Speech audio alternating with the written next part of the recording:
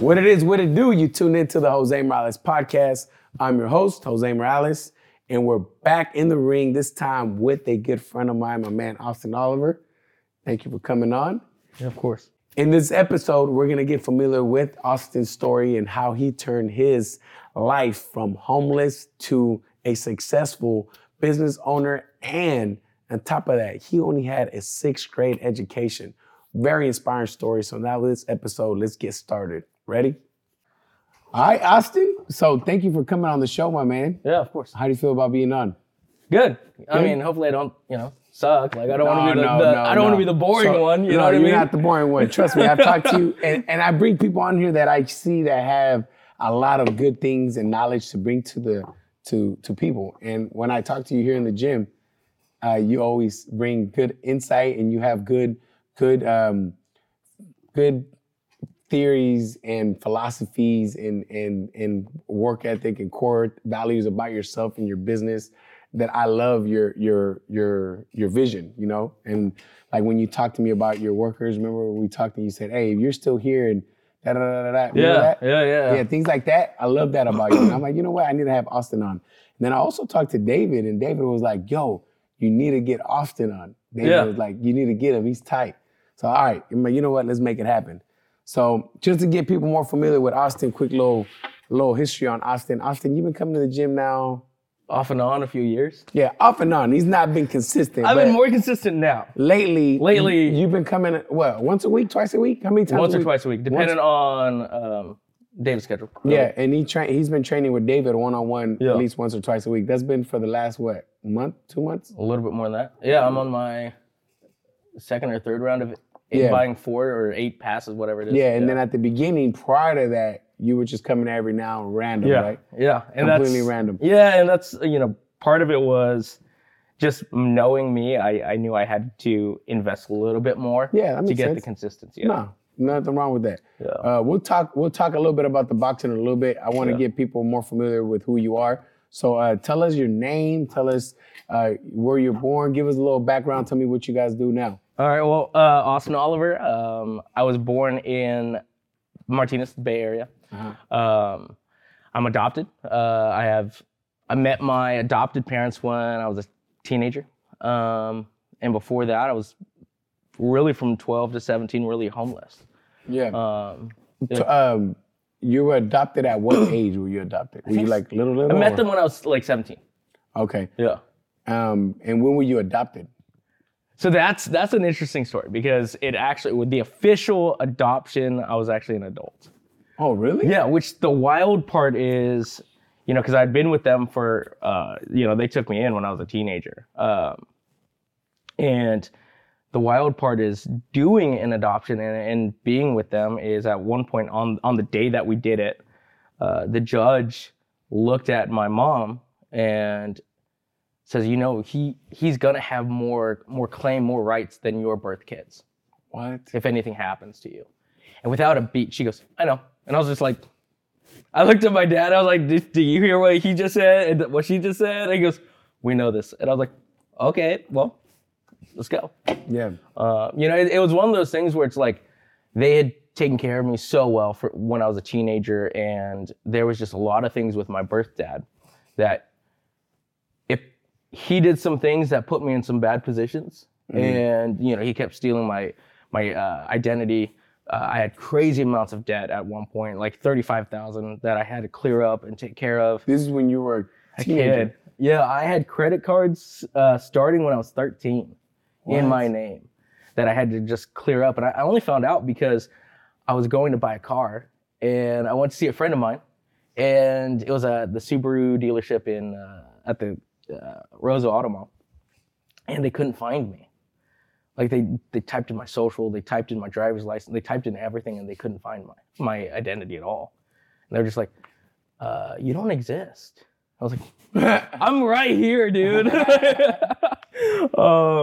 And so I ended up finding out that my dad had done so much that the organization that actually oversees, your TransUnion, your Experian, all of those, they actually froze my identity to stop it. Yeah. So they were like, there was so much fraudulent activity, and we've been, they keep track of everything you do. Yeah. They're like, we knew you weren't doing it. So we froze you. So no one could look me up or anything like that. And so that was part of the process of my now parents being like, hey, you know, I talked to a friend who does like financial advisements and a bunch of like financial things. And I was just like, I want to move forward in my life, but my birth father keeps messing this up for me. Damn. He's like, well, you need to change your name and you need to change your social. And so I told my now parents, who, again, they'd been looking over me since I was a teenager. And my dad had like this file and he's just like, we've been kind of waiting to talk to you. And I was like, for what? And he goes, if you're gonna change your name, we want it to be ours. Yeah. My kids call you their brother. You've always been like a son to me. We want to make it official. So we did. How did you guys connect? Like, how did you even come across them? Like, tell us that story. So here's what's interesting is growing up, my father was actually a licensed pastor, which he used it to really just take advantage of people, and he was just not a good person. Your biological there. My biological, yeah. And so we actually, you know, we were essentially like on the run, living in and out of places from, you know, the last grade I completed was 6th grade. Mm-hmm. So after that point, until I met my current parents or my new parents, we just been literally, I've lived from here to Princeton, New Jersey, Texas, New Mexico, all the way in between. And he was just a scam artist. Like he ripped people off all the time. We were living in hotels, cars, houses, apartments that we weren't paying for, and we would just stay there until we got kicked out. What? Yeah. Like I remember I was actually thinking, you know, mentally prepping for this. I was thinking there was this one time we were in Mesa, Arizona. And my dad always put me in these positions where like I had the responsibility of him and my older brother. Mm-hmm. So like I dropped out of school and I was telemarketing. I was selling, you know, like the grocery ads, the carts and the tapes and all. I was doing that over the phone at like 14, 15. So I remember there was this time we were in this apartment in Mesa and we were months without paying. And I don't know, I feel like they were kind of connected to, you know, like a family. Because they did some things that I'm like, I don't think that's totally like not sketchy. But I remember there was they came to collect it was like 2 a.m. And my dad was hiding in his room, screaming, crying. My brother also was and he was hiding in a different room. And I found myself literally just standing in the middle of the living room as these guys were literally just pounding on the door, trying to break in. And I saw this sofa. And I just threw the sofa. The door opened and there was like a wall here. And I just threw the sofa there to block them getting in all the way. And the door opened like this. And I was thinking about, all I remember is just seeing these eyes of just like pissed off anger, trying to get in and collect on the debt owed. And so we were constantly in positions like that in homeless shelters or whatever, because my dad just chose to be lazy. It's probably why I have such a hard work ethic now. Because when he and my birth mom were together, we lived very well. At one point, we lived in a huge house that's worth millions now in the hills of Lafayette in the Bay Area. My mom was a nurse. My dad owned multiple businesses. He was owned like sales businesses. Yeah. And so they were successful. Yeah. Everything was going great. Yeah. What was a turning point? How do you go from that to a scam artist? I think what it was my mom left.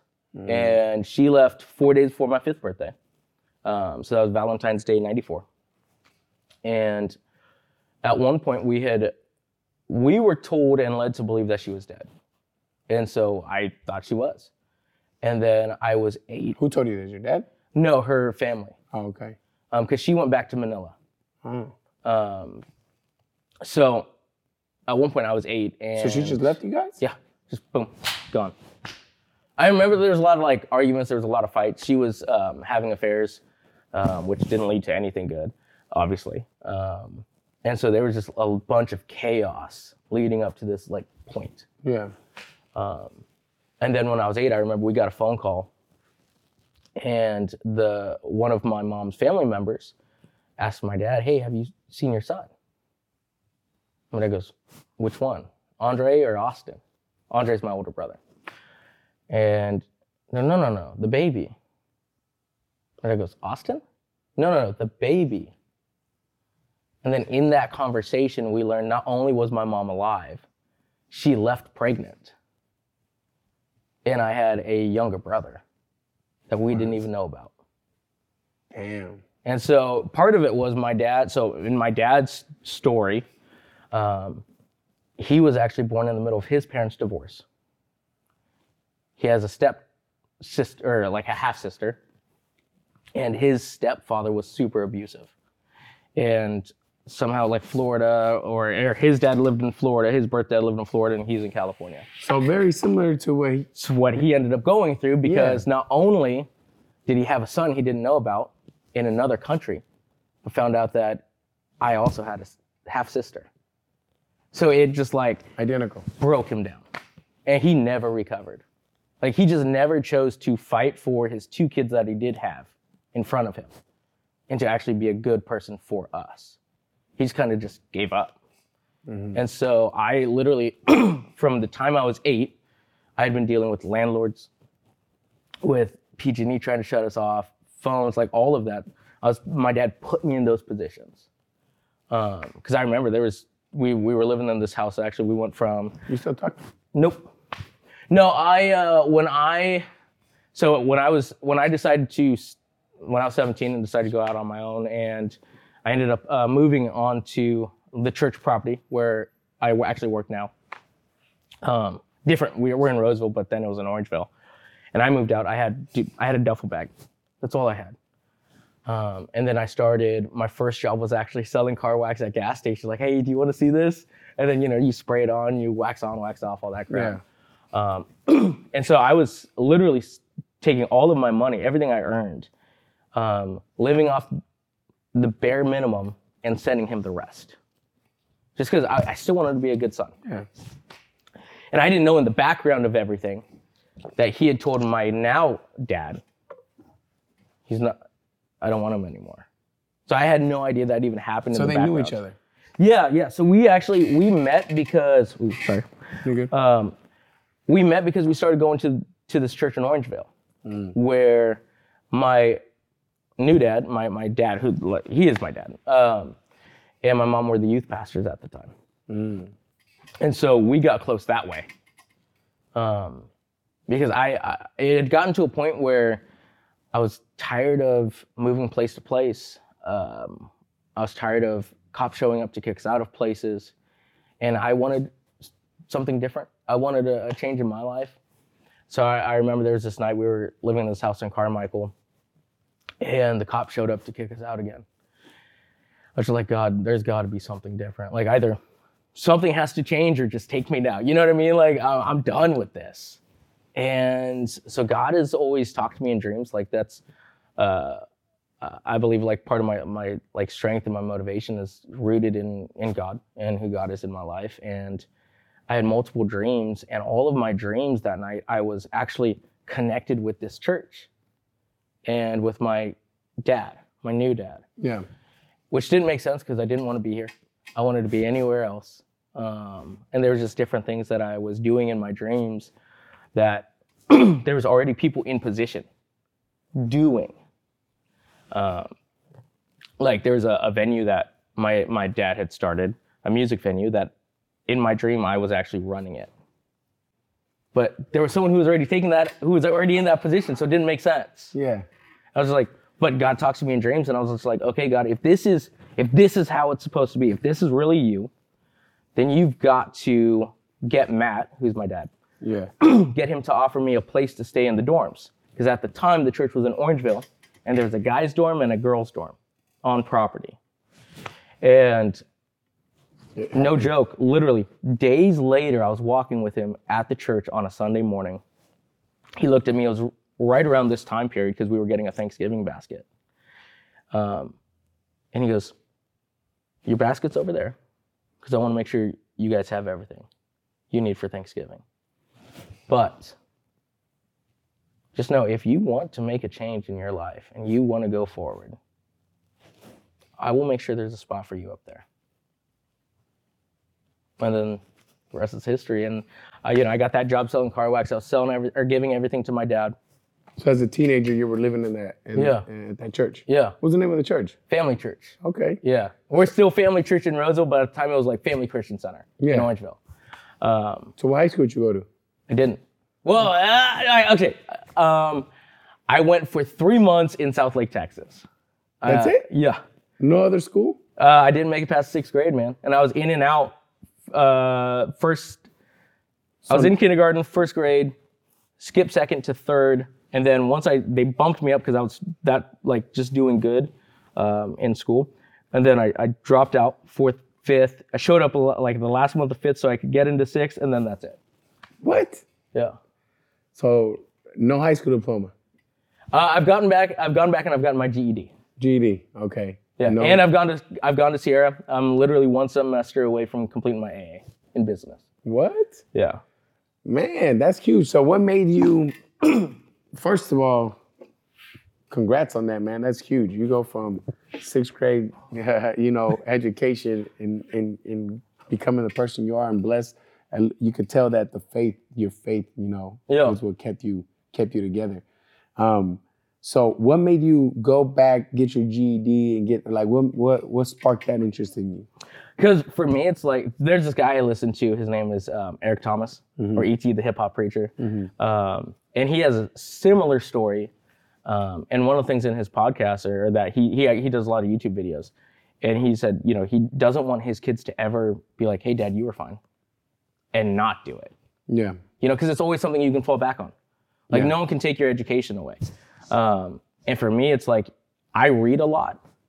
So when I went to do my GED, I actually didn't even really study. I just went in and took the tests. When I talked to some of the teachers, they're like, "Yeah, it's because your comprehension level is so high because you read so much." Yeah. So for me, it's like one day I hope I have kids, and I don't want them to be like, "Hey, Dad, you didn't do it." Yeah. You know what I mean? Like, why would I apply myself? You didn't. Yeah, that makes sense. And it's like, no, because if everything falls apart, I can always go back and get a job. Yeah. So how old were you when you got your GED and all that? Mid-20s. Mid-20s? And what were you doing work-wise in the 20s? Working for the church. Church? Yeah, I was, so I ended up taking over that music venue. When I came onto the scene, there was one location in Sacramento. And then it moved on to Fresno. And then by the time I was done, I think I had like 7 venues that I, under the umbrella. And then I was booking at probably 3 or 4 more spots and running them. What? Yeah. That's cool. Yeah. And from there, how did the restaurant come about? Because restaurants, because I know your family's in the restaurant business. Yeah, so I ended up actually, the venues took off. They were doing good, and then the music scene, the local music scene, kind of like took a dip. So at the height of it, I had some pretty big names come through. Like I had Zendaya. She did her CD release at my venue in Roseville. Yeah. She's actually family members with somebody here at the gym. Okay. That's her niece. Oh, nice. That's the Spider-Man's girl. Yeah, right? Yeah. So when she, was her album Replay, I actually hosted that. And I've had like Kalani came through, Sage the Gemini, a few others like come through. And then I ended up not wanting to do that anymore. I became a youth pastor. And then that ran its course, and I just took on like the business aspects of the church. Well, my dad, he became the senior pastor of the church because his dad, stepped down. The same church you guys been at the whole time? Yeah. And then he ended up opening up a wine lounge called House of Oliver. Yeah. Which, that was great. I love it. And that kind of sparked some things because he and I had always talked about, opening up a bar or something. And then he did it, which is cool. And then he and his brother opened up another restaurant. And then they ended up splitting ways, and he kept House of Oliver. And then I've always wanted to do something because there's no like retirement plans in church. You're not getting paid a ton. You're like, what I mean? There's just not that option. And for me, it's just I want to do more with my life, and I really love beer. So cigars too, right? Yeah. Cigars, beer, and whiskey, man, all day long. Yeah, you brought we thought it was a beer, but it's liquid death. I guess it's water. Yeah. Sparkling water, but this looks I drink a lot of it. They should This looks sponsor like an me. OE. This in looks my like an life. OE bottle. Yeah. And so that's where Painkillers came about? Yeah, so I have a friend of mine who his family actually founded BJ's. Yeah. And so he and his mom had a burger joint on Douglas. And he had reached out to me. He was like, hey, I'm looking at doing a project. I talked to my fiance, and she's like, if you're gonna partner with anyone, it should be Austin. And so we went down that road. We explored it a bit. And he ended up being like, no, you know what, this isn't for me. He ended up going into mortgages, and he's killing it right now. Yeah. Like, super proud of him. But I still wanted to do something. And so I ended up. So you were gonna do it with him, and then when you guys were in the mix of it, he ended up getting cold feet or changing mind, change of heart, and decided to do something else. Yeah. So then you were alone. Yeah. So there was, not quite. I am now, but not quite. I brought in someone I thought was a friend. Oh, I think you told me about that. Yeah. And so when that died down, I reached out to him and I was like, hey man, I still want to do something. Do you want to? And so he said, yeah, let's talk. So we actually met at a bar in Citrus Heights called the Glass Turtle. Yeah. And we talked it out. We were looking and we were like, man, this is what we want to do. Just a neighborhood bar. And so we ended up going farther. We partnered up. We found this property. We opened up, lasted for a week. And then he did some things that caused us to shut down. And I was obviously frustrated. And then that ended up going south. He ended up emptying the bank account multiple times in anger and frustration because I think it's because I'm younger and he's in his 50s and, you know, I'm new blood, he's old blood. And Yeah. I was just like, hey, this isn't acceptable. This isn't okay. And he ended up acting out of rage and anger and got us shut down and, you know, drained the bank account 3 times. And Wow. yeah. And now we're in a lawsuit, so I can't really talk too much about it, but it's been wild. Where, you know, Painkillers is now a year. We celebrated a year this past September that I reopened by myself. So I had lost. Congratulations on everything. your first year. Thank you. So lost everything, took a little bit left, reopened it.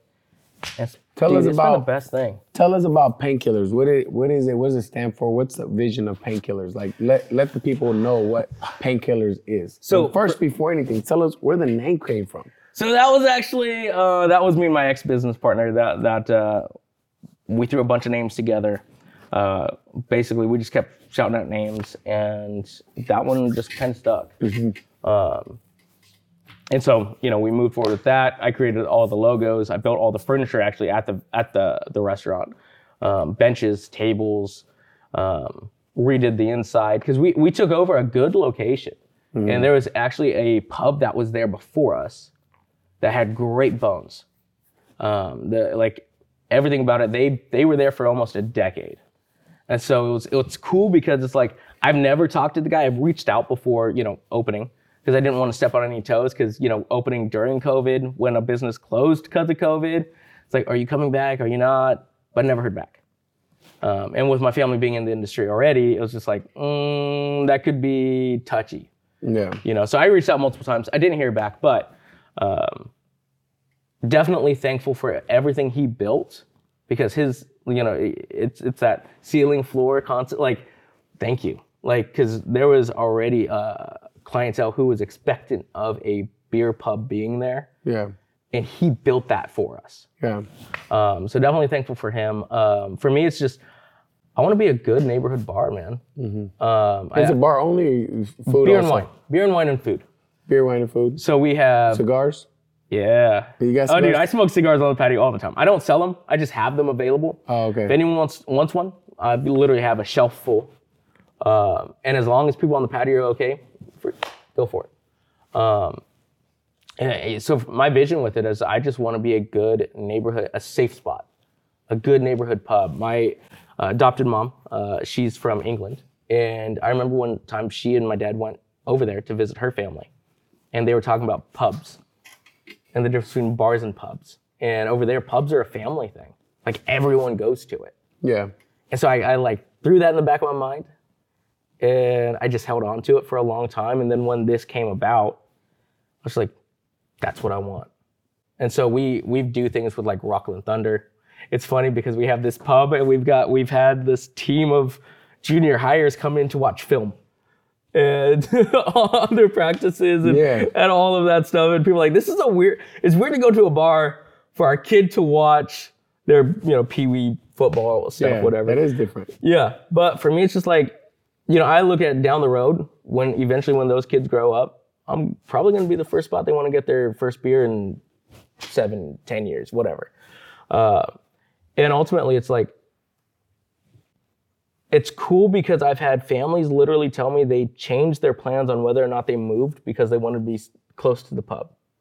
I've had also people tell me like, I don't have to tell my wife any lies or anything like that when I go. All I have to say is I'm going to Austin's spot.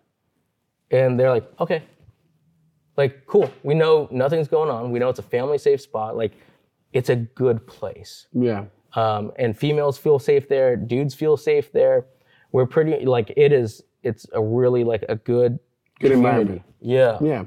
That's everything. Yeah. And that's really what I want to do. That's what I wanted it to become. It's definitely became that. And it's cool because I'm helping my dad up at his spot in Lincoln right now. I'm managing it part-time.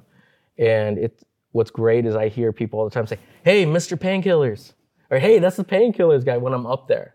And it's people that I know. And so I've got, that bright red truck blacked out. Mm-hmm. And there's been times when I've been driving on the road and I've got stickers with my logo and stuff. And people be like, hey, I see you. Because, they recognize my truck. Yeah. So it's just... That's the community you built. Yeah. Like we established a really, really good, safe community. And that's crazy because it's only been a year. Yeah. It feels longer, but it also doesn't at all. You know? That's super cool, man. Yeah.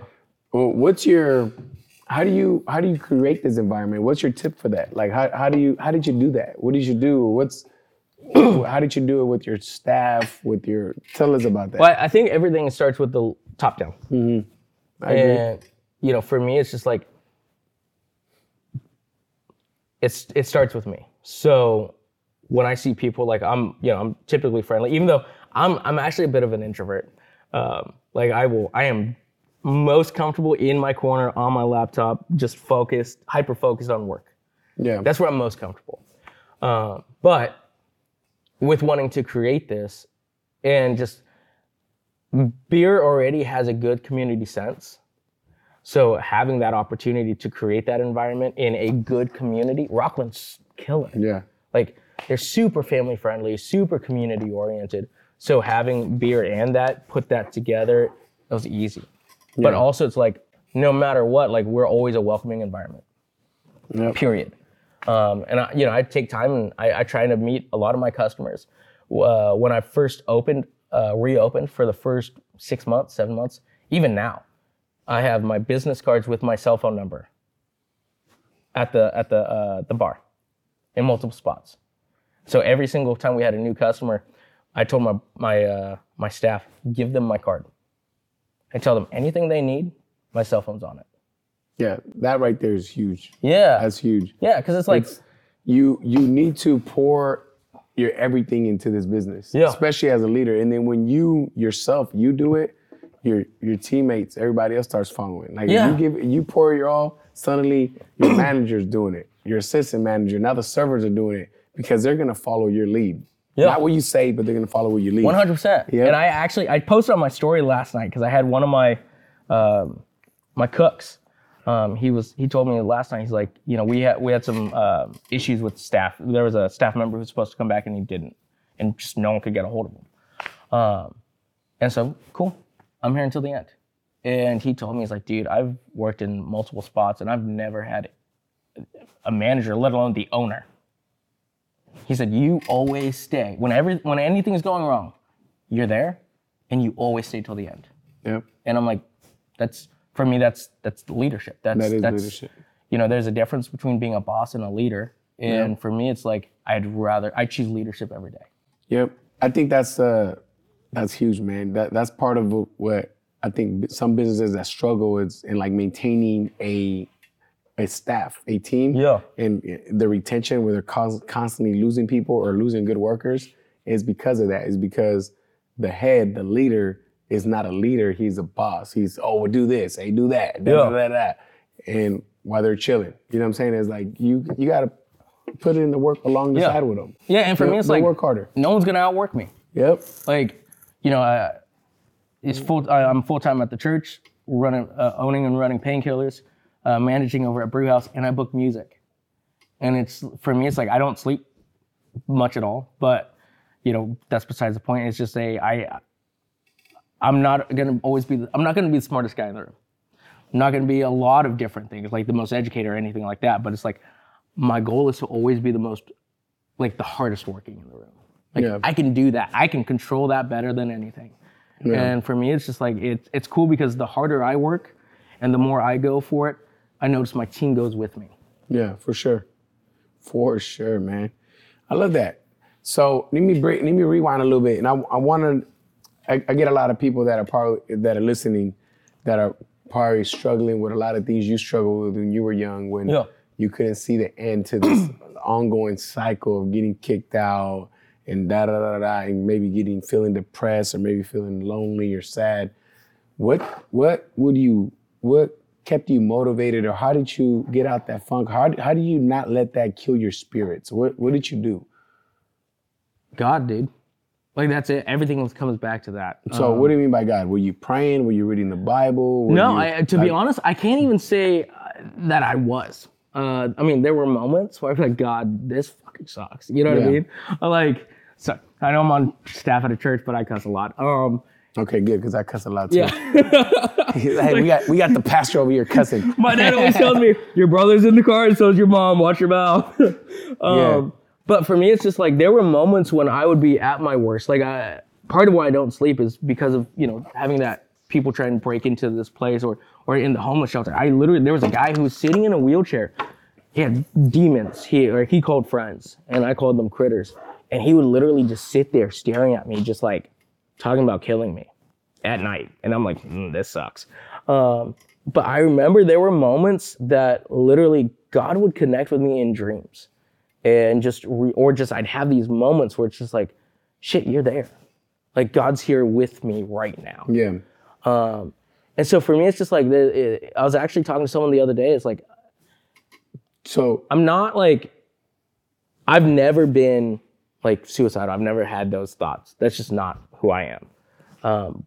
But at the same time, I'm like, I'm not afraid of dying. Like, I'm kind of like, that'll be cool. You know what I mean? Like, it's something I haven't done, obviously. I'm still here. But it's like, you know, my belief is, you know, to be absent from here, you're with God. And so there's that element of, you know, if I keep on track here and I keep doing the good things, the right things, and being closer to God, then eventually you end up there. And for me, it's just there's always had to, whatever position I've been in, whether it was homeless shelter or on the streets or even now, they're still better. Yeah. And so I never want to give up before I actually get to the better, if that makes sense. Yeah, I was thinking right now, and if for some reason this reminded me of it, and I'm going to ask you your opinion on this. When you were struggling or when you were down or whatever was going on, where you're at your worst, in your head and your heart, did you feel or see yourself doing things that you see yourself now? No. No? No. So not even a glimpse of it? Nope. So no? Nothing? Mm-mm. So what was in your head? It was just pure faith? There's got to be more. There has to be more. Okay. And so what sucks for me is I think people give up. Too soon? Too soon. Yeah. You know, I was actually talking to a couple people, because right now, like in our current culture, you know, when things get tough, take a mental health day, take a mental break. And it's just like, but name one skill, name one thing in life that you get better at by taking time off. And I think for me, I don't take time off. Like I'll go do stuff with the family and stuff like that. But it's like every time I've gotten better when I came to the gym, you know, boxing or whatever. But every time I took time off, I was like, crap, I got to restart. It's harder. It's harder to get back in routine. And so it's like, whether it's video games, sports, or anything, if you want to cross over and you want to get to the better, you don't take time off. And right now we have a whole people group literally telling people every time it gets hard, take a mental health day. Take time off. Instead of, no, you push through until you level up. And I think for me, I've always pushed through. And I think that's where I'm at, is because I've realized that the more I push through, the harder I work, the harder I go, eventually I get to the next spot. Yeah. And so because of that, like that gets, it's addictive. And so that's why I work hard is, you know, I've gone from homelessness and living on the streets and living in cars that weren't ours to, I love my truck. I bought a house on my own. No one funded my house. Yeah. No one funded my business. I did. I love my family. And there have been times when they were like, when I was buying my house, my adopted family was kind of upset at me that I would not let them help me. But I was like, no. Like I've told my family more than once, I love you. Me. This is me. Yeah. This is me. This is my time. So for me, it's just I know there's always got to be better. Because if not, well, there is just if not. You always had that. There is. Like, For sure. You know, I think I was talking to a couple the other day, they came into the pub and both of them were homeless at one point in their life. And then they found each other and it's cool. But it's like, it's interesting because my work ethic, and I was talking to them about it, like, because I was homeless and because there's an element where you're fearless. Because you're like, I've already been at the bottom. It doesn't get worse than that. But also, at the same time of being fearless, you also have this healthy fear of, if I don't work my ass off, I could get back there. Yep. And I could lose it. So it's this like, I don't know if it's healthy from a psychiatrist standpoint, but for me, it's a healthy position of it. That's what keeps me going. That keeps you motivated. Yeah, I've been at the crap. Like nothing worse than that. Yeah, there's nothing worse than where I've been. And I know if I lose everything, I can rebuild. Yeah. But I don't want to lose everything. So I work harder and harder and harder to keep leveling up. Yeah, for sure. That's huge. That's huge right there. I think that's something people that are struggling with anything, whatever it is that you're struggling with, we need to look at that more. Yeah, like hey, stop. It doesn't get worse than this. Yeah, and stop breaking from life. Like, keep pushing. Like everyone wants to do better in life. I have no doubt about that. Whether or not they know their goal. That was me. I just wanted better. And the only thing I know that actually gets you in a better position is to work harder. Like every single day, work harder than you did the last day. Like every day, it's a challenge for me to work harder and push my limits, which, you know, that's why I'm back here at the gym, because it's like there's a different limit, there's a different element. So I'm like, I'm pushing myself mentally, spiritually, physically, and constantly pushing myself every single day. So you can grow. So I can grow. Like every night right now, I go out and I post it on my story because I go out. Sometimes I'll get home at midnight. Sometimes it's 1 a.m. But I take my dog out and we do 3 to 4 miles every single night. So I was out there until 1:30 this morning. Yeah. And that's just, I'm pushing myself in every aspect of my life because I want better. What are your plans for the future? Future? I want to open up more painkillers. I want to have more neighborhood pubs.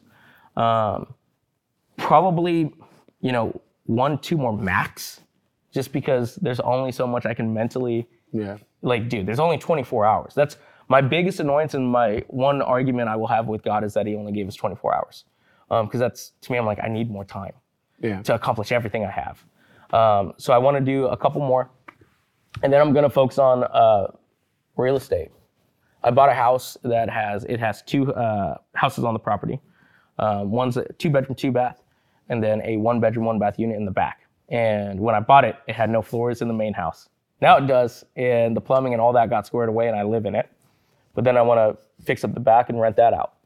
And so my goal is I want to buy multiple properties that have multiple houses on it, like triplex, fourplex, duplex, or properties like this where I can put a fence in between and rent out both. Yeah. Because for me, it's like that's going to be my retirement plan. Business owners don't have one. Church pastors don't have one. So it's like, how am I going to take responsibility for my future? Yeah. And that's what I'm doing. Is I want to open up more neighborhood pubs, and I want to own real estate. So at one point, I'm single now. At one point, I can just be like, I built something for whoever my future chick is. I built something. Oh, you hear that, ladies? No, I'm not in a rush. I'm still building right now. But it's like, I'll be at that stage because it's like, I've told my dad, I make this joke all the time. So my little brother, he's 17. He plays rugby.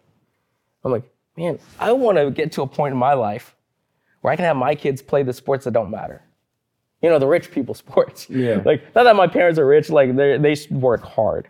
But it's like, like rugby, lacrosse, polo. Like you gotta have a horse for polo.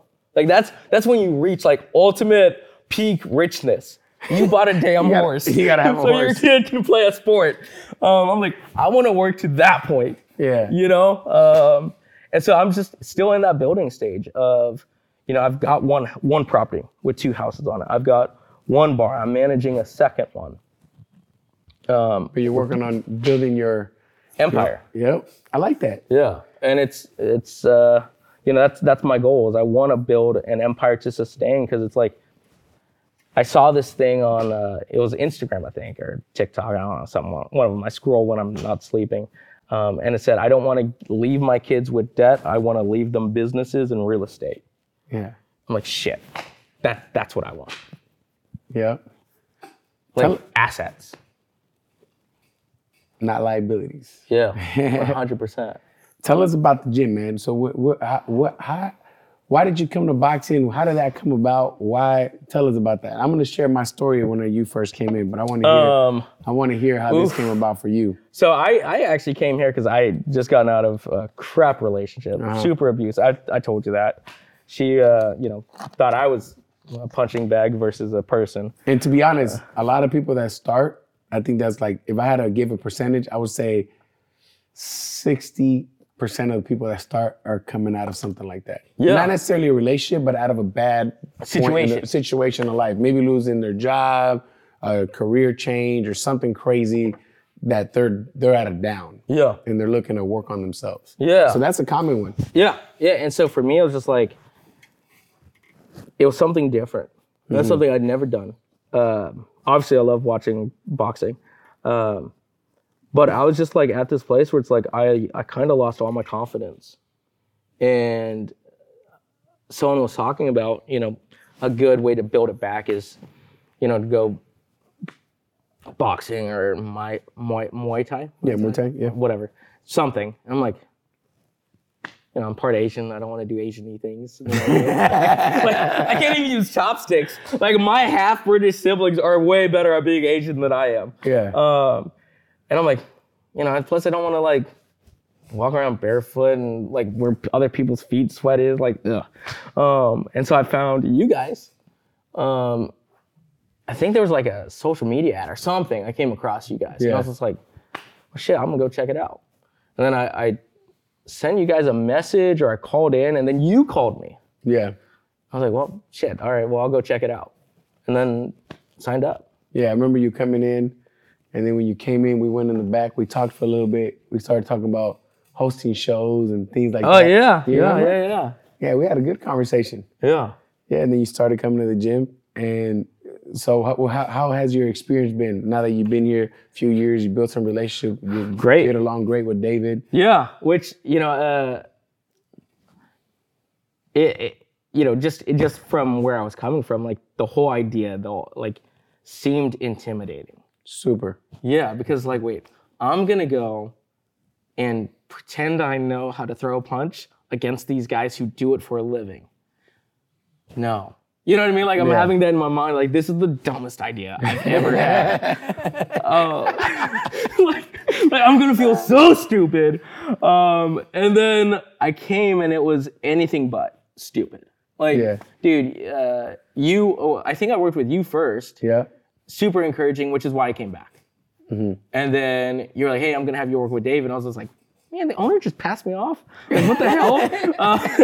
But I was like, you know, and, like you're always smiling, and at the time, like David does now. But when I first met him, I was like, you don't look as friendly. Like this is bad. Like in my mind, like this is bad. This is bad. This is shit. Like this fucking guy. Yeah, like man, I went from the happy dude to the not happy. Yeah, the guy with the coffee. Yeah, and then he was just super like encouraging, and I was like, all right. Cool. So, and then I kept coming back, and I came back as often as I could. And then it was actually at that time I took on going back to college and getting my GED, which is why I, took time off. It's because I'm like, I can only do so much. I only have so much time. But looking back, I'm like, man, I could have made it happen. I was just being lazy. You know what I mean? It's just like, I wasn't in that place where I could mentally keep challenging myself. So it was like, I was here sporadically. To be honest, I was at school sporadically, even though I still did it. but got that done. And now I'm back and doing it more. And, the one-on-ones, I was honest with, David actually called me back. I was like, dude, let's do a one-on-one session. And then I did that. And then I've just been doing it since. And it's just like, at first I was like, I don't want to feel stupid, jump back into a class. Even though I know I won't.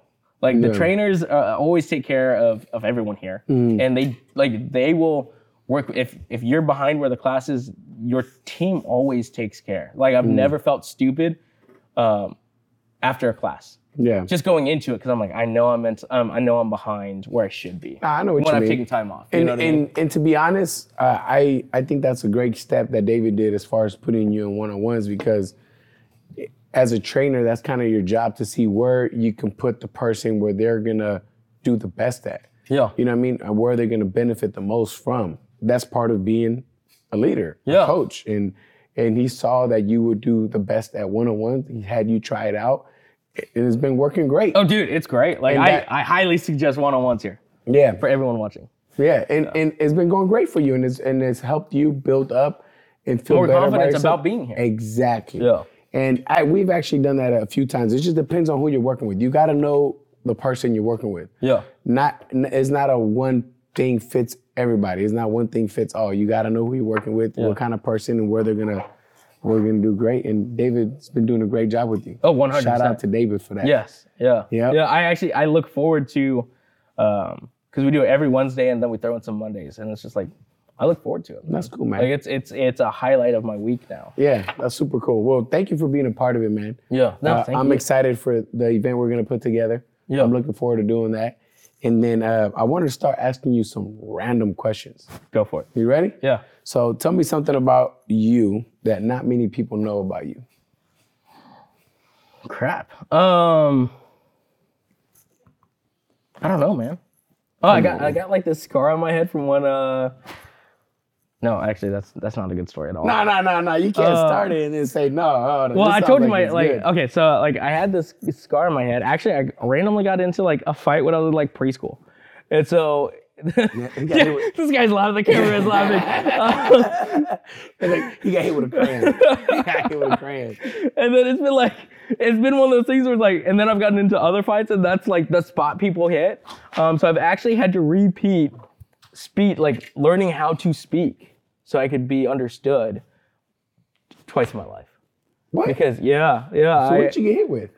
I don't even remember the first time. So you have a scar in your head? Yeah. Oh yeah, I see it. So what? You don't know what you got hit with? Like you got hit with? No, I was. Yeah, I have no idea. Both times actually. Gone. But yeah, I had to learn how to talk multiple times in my life. And I actually, when I was first born, they actually told my parents I would never speak. Like that was the belief. What? Yeah, so they actually were looking at, they weren't sure if they were going to go through with it because they were told by the doctors that I was going to be born blind, deaf, deformed, and brain damaged because of the pregnancy. My mom was like 4'11", dude. And so they actually almost didn't go through with it. What? Yeah, but my dad had said at one point, like he had felt like God had said no. Yeah. And so thankful, obviously, because I can see, I can talk, I can do all of that. But it was definitely, there was a time in my life when I was no one could understand what I was saying. Yeah. And so there's actually like, I get frustrated sometimes when people ask me to like repeat something I said. And it's nothing against them. That's an internal issue. Yeah. Because I'm like, I lived so much of my life having to slow down and repeat what I had to say just because no one could understand me. That is something, I didn't know that about you. So you listen to that. Yeah, so that's, sometimes I lack a little confidence when I talk because I'm like, am I going to sound stupid right now? Like, you know what I mean? So on your free time, Friday, Saturday night or something, you're hanging out, what do you do? I don't have free time. Nothing? No, actually. So there's never an Austin time. You're chilling by yourself, you want to do something. Well, I mean, here's the cool thing is because oversee everything is one, it's cool because at any point I can always be like, okay, I'm taking time to go do something. But also at the same time, also have responsibility. And so right now my stand-in is every Monday. I have some guys, they come out to Painkillers, and it started a couple years ago, and we just smoke cigars and we just chill and hang out. But my me time is literally like when I get to shut my brain off, not think about everything going on, is when I'm here, or I work out with my buddy Paul every single day. We should have brought smoked cigars on the podcast. Slacking. We just thought about that. Cut. We're gonna restart this. Yeah, man, I did that one time. I did it with Bobby. We smoked a cigar during the podcast. Oh hell yeah, we should have done that right now. Yeah, we should have. It should have been legit. Yeah. Next time we got to do another one now. Yeah. So, all right, and now that you told me that, let me throw a cigar question in there since we're on the topic. What kind of cigars do you like? So there is a brand I love. I think they're in like South Dakota or something like that. It's called Deadwood Tobacco.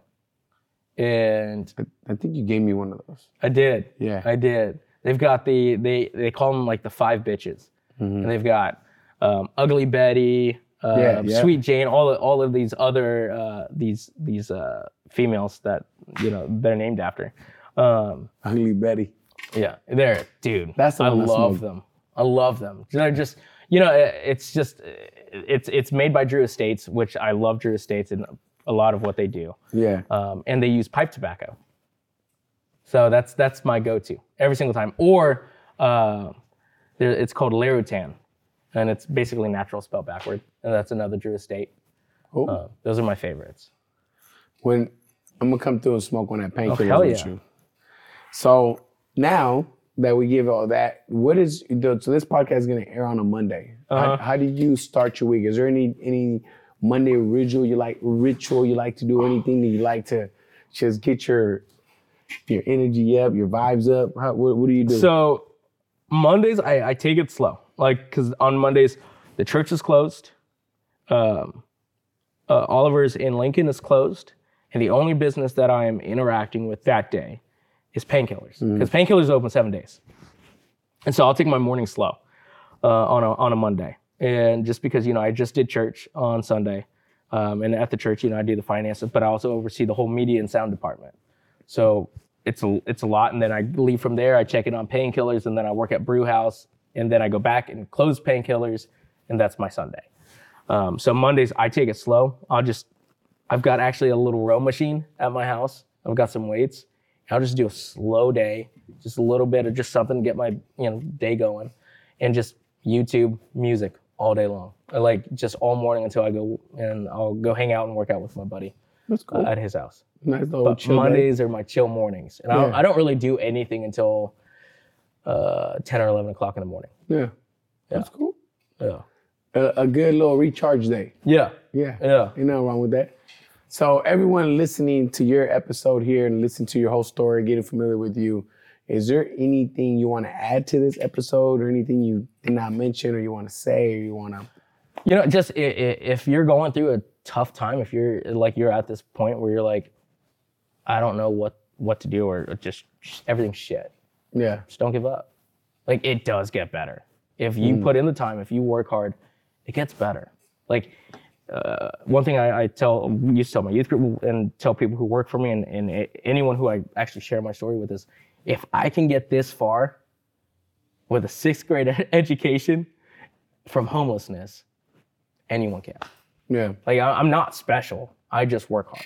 And so anyone can do better. Yeah. And so for me, it's if you actually were able to grow up with parents or a roof over your head consistently or an education, you are already steps ahead. Yep. So you can do it. Just don't give up. Just work hard. Apply yourself.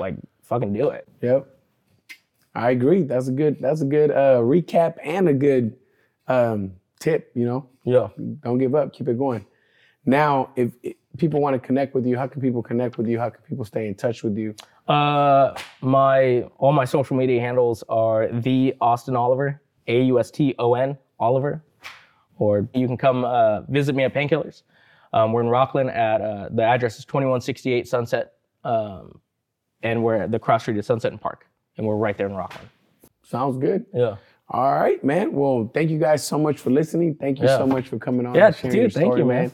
I know that's gonna touch home with a lot of people, because you have a inspiring story though. So congratulations on all your accomplishments. Yeah.